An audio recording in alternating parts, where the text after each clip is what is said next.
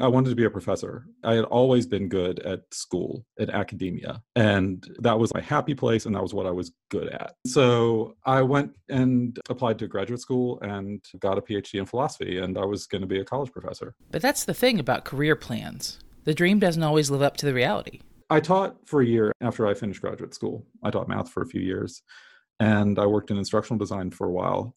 But one day, a couple of years ago, around Christmas, I was having breakfast with my mom one morning and we were just chatting. I was just like, I'm a pretty good writer. I wonder if I could make some money doing that. Welcome to B2B Craftworks, a podcast about business writing. In this season, we're learning about power in B2B writing and how learning more about marketing and taking more responsibility for the marketing side of your writing can help you become a better writer and build a more powerful writing career. So let's continue our story. After getting a PhD in ethical theory, Chris jumped right into six-figure B2B writing. Wait, sorry, wrong story. Chris jumped into freelance writing about complex philosophical products. Okay, still not quite right. Chris actually started at the very beginning. My first job was not B2B. I was writing for a mommy blog, actually. Chris's experience is a classic one that we all have breaking into the field of B2B writing, where we completely ignore a professional or educational background and jump into whatever writing format is available at the time. In the biz, we call that low-hanging fruit. But what Chris learned while writing for mommy blogs actually set the course of his later, much higher-paying work in B2B. Now, I'm not a parent. I only have modest firsthand experience with kids, but I'd gotten this gig to write content on how do you get your kid to sleep and how do you potty train your kid and questions like that. So what does an academic do when faced with writing about a topic they know nothing about? That's right. It's all about the research. This was the first time that the research skills from graduate school came flooding back, because when I looked at a lot of the blogs in the space, it was very obvious they were written from a firsthand perspective. It was like, I'm a mom, here's the struggle I'm going through, and let me give you some advice on how you can handle this situation too. And I just didn't have enough knowledge to write from that perspective. But what I could do was really deeply understand what's causing the kinds of problems that parents are going through with sleep or with potty training. I would look up articles online and read research and find out. And so I could write research-driven articles, which I think was just not a kind of content that the client had gotten before with other writers. And that was the first of a series of bridges Chris crossed in order to excel in the field of B2B writing. It started with research. But another incredibly transferable skill he learned in academia and brought with him into marketing was how to ship it, even when he wasn't sure exactly what he was shipping. I had a class the first semester with this professor who taught philosophy of language, which I didn't know anything about at all. He was really brilliant. He got his PhD at Oxford, and he had us reading really high-level books and articles about things that like I didn't know. I had never read anything like that before. And we had to read them and write a weekly paper. Sound familiar? If I didn't know he was talking about grad school, I'd think he was describing the first year or so in a high-volume content marketing writing role, because that's exactly what the first few years of freelance writing are like. You get an assignment, which you may or may not know anything about, and you get it out the door. I just remember those first few weeks. I was just like, what am I going to write about? But I had to say something. I just banged something out and brought it to class, and I didn't feel good about it at all, but I got through it. And then the next week, worked my way through the articles, just thought of an argument that I could make, got it down on paper, cleaned it up. And so over the course of the semester, I just had to develop this process for every week doing that same thing. Those papers, they weren't very good. But what I learned was that done is better than perfect. Talk about a writer's education. Taking your pen, taking information from someone else, and coming up with something original. Something original that will be scrutinized, edited, and judged by whether or not you're hired again. High school and college, the kinds of work that you do, you're not really pressured to try to think of original arguments that others have not necessarily made before. There's just this expectation that you want to make the strongest argument you can possibly make, and other people are going to look for ways in which your argument may have problems and it can be improved. Which brings us to another interesting bridge between academia and B2B writing. Facing up to criticism and having the stamina to keep going. Building your self-editing capabilities so that you can shift between writer and critical evaluator of your own work. It trains into you that as you're writing, you want to think about where are the weak points in what I'm writing and how can I make it better? and how can I anticipate issues that other people may bring up and address them on the front end before we get to a point where somebody is reading what I'm writing and saying, oh, have you thought about this argument that totally invalidates what you're saying? Now, if you're familiar with academia, you'll know that it's a background that comes with some downsides. Downsides like being too critical about your intellectual abilities, or being too critical about the actual work you're putting out into the world. From my academic background, there's this obsession with quality, and you're anticipating that your work is going to be ruthlessly critiqued. There's good sides and bad sides to it. The advantage is that I will look at something and be very critical of it on the front end before I send it out. And so when I do finally send it out, it generally gets really positive feedback. On the other side, I just tend to be self-critical in all aspects of the business, and that can hold you back in some ways. It's a thing that you really have to wrestle with. Now that's interesting. That's interesting because it's a very common crossroads that B2B writers come to as well, balancing the need to ship it with the need to maintain very high standards. It's a lifelong battle for former academics. Or maybe it's fair to say it's a lifelong battle for writers of any background. There are times when you need to get something out the door. So you better get it done. But I think that iterative process, like writing the dissertation, is the culmination of your whole academic training. And that was my first real experience with what's it like to actually be an academic, to write something and then iterate on it over and over and get feedback from multiple different people and just try to make it as strong as you can possibly make it. With his first freelancing role, not yet B2B, but helpful all the same, Chris got resourceful in other ways too. Writing for Mommy Blogs brought out a natural urge to capture voice of the customer information. I would go on Twitter looking for voice of customer. I'm like, how are moms who are frustrated because their kids won't poop, how are they talking about this problem? And some of the things they would say were really funny. And I would literally just lift it and drop it into the article. And the client was just like, oh my God, I truly do think that she thought that I had kids for a long time. Chris's career in the Mommy Blog space lasted about 6 months. And when he finally turned his attention to B2B writing, it didn't take long to build a profitable business. In fact, a little less than 2 years into freelance writing, Chris built a runway to quit his full-time job and run his own B2B SaaS writing business. It didn't come from veering away from his academic career.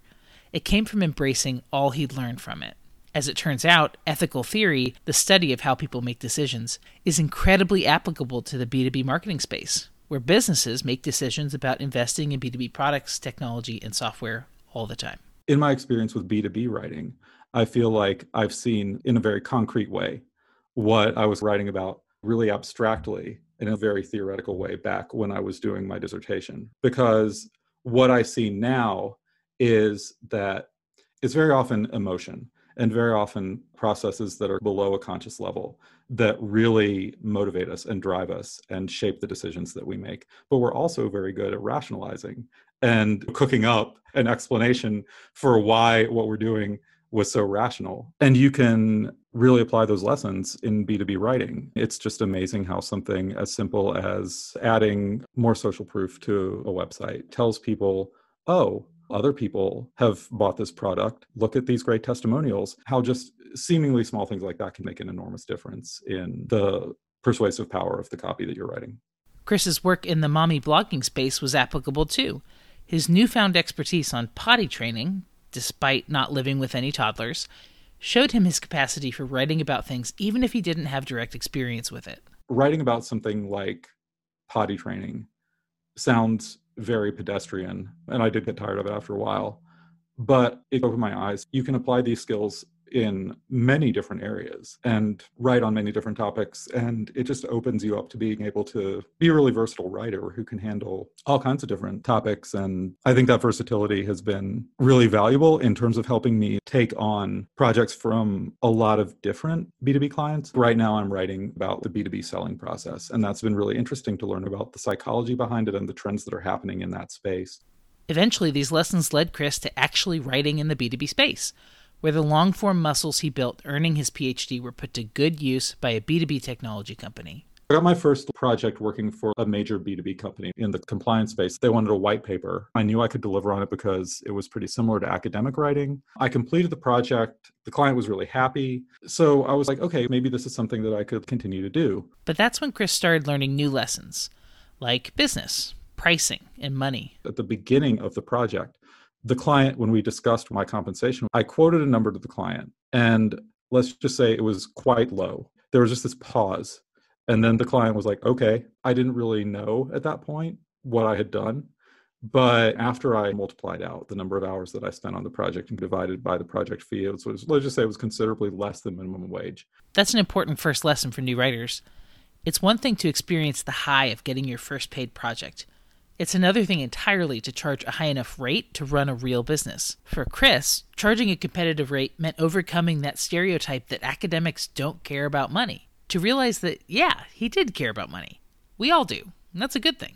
There is this stereotype in academia that we're in it because we just love philosophy or English literature or whatever, and we don't really care about the money. I had gone through all that in my 20s. And in the early part of my 30s, I also worked as a teacher for a while. And so I had spent quite a while doing work that wasn't particularly financially rewarding. I reached a point where I'm, okay, getting a little bit older, just as a practical matter. I can't continue to work jobs that aren't paying me money or not paying me a good salary. I knew that it was important for me to make a shift to being comfortable with running a business and marketing and making money and all of those things. Thinking of myself as a business owner has been probably the biggest shift that has happened for me. So with this new attitude, Chris looked at what was in front of him.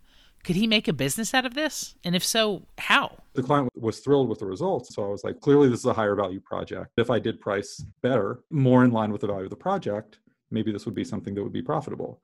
And then shortly after that, another white paper came along. I felt like I developed a good process. The previous time, my research skills were a good fit. And I quoted more confidently. And again, I would say, in retrospect, still pretty low compared to what I would quote now. But at the time, it was my first four-figure project. I just remember being like, wow, that's a lot of money. Maybe I really could make some money off of this. And then that gave me the confidence to continue creating long-form content. All right, Operation Earn a Good Living as a Writer. Step 1, learn from the pros. A big belief I've had all along is you want to seek out the people who are at the top of their field and learn from them as much as possible. It was really important to be around people who were like 10 steps ahead of you, who had been successful and who had gotten to where you wanted to be. That put me in the mindset pretty early that you could actually make a pretty good living doing this, and that you needed to work hard at it and keep showing up and take it seriously and treat it as a business. Treating your business like a business doesn't stop with your processes and offerings and pricing. It's much more about your customer and how they treat you or use you. Are you churning out content on demand, or are you helping clients achieve something worth their time and effort? People want to work with a professional. People don't want some freelancer they've hired off of Upwork. I mean, maybe they will consider that, but what they really want is somebody who's going to give them a new perspective, who's going to give them ideas that they haven't thought of before. I've seen my income grow substantially just from having that kind of perspective and being focused on making sure that my customer is really happy with what they're getting, that I'm meeting their needs and meeting them in a way that customers feel comfortable working with me. You might have noticed by now that we haven't really talked about writing or words or formats. I think that's interesting that so much of the conversation with Chris focuses on writing as a business, because very often new writers don't need to be coached on doing a great job with the writing. It's second nature to always be reading, writing, and practicing your craft. But the people who make the leap from part-time freelancer to B2B writer are the ones who successfully step up to the business side of things. A whole host of responsibilities that might be uncomfortable, but you can do it, and it's worth it. To grow a business, you have to do things that you don't want to do. The things that have moved me forward the most have been identifying those areas where my lizard brain has this kind of like innate fear of or resistance to, and confronting that and finding a way to do those things that I'm afraid of this, or this is too much work, or whatever. We all have that kind of resistance. That I think is the hardest part for me, is just going through those and knowing that you're just going to have to be uncomfortable with some things until you do get comfortable is the best way to move your business forward.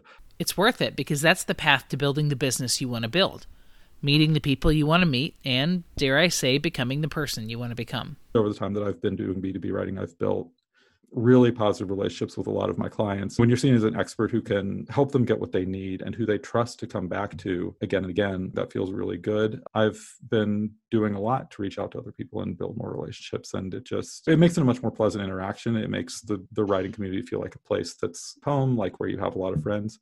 And it just makes your whole journey easier, because you have people to support you when things are challenging. And it also honestly makes it easier to get more business. There we have it. There's the circle. From academia to mommy blogging to B2B SaaS. Chris took a circuitous path to get there, but where he's arrived is a good place for any writer with natural talent and a willingness to learn about the world of business writing. I think people often don't think of B2B as a natural path for them to go down. People tend to be more attracted to writing for course creators or online entrepreneurs, but the B2B market is like $9 trillion compared with $601 billion for the total direct-to-consumer e-commerce market. So that's 15 times bigger. It's an enormous market, and the opportunities there are just tremendous. If you want to learn more about Chris and his business, visit christophercollins.co. If you want to satisfy your curiosity about B2B writing, visit b2bwritinginstitute.com. You can sign up for the quick lesson, B2B Writing in 1 hour, to find out what it's all about.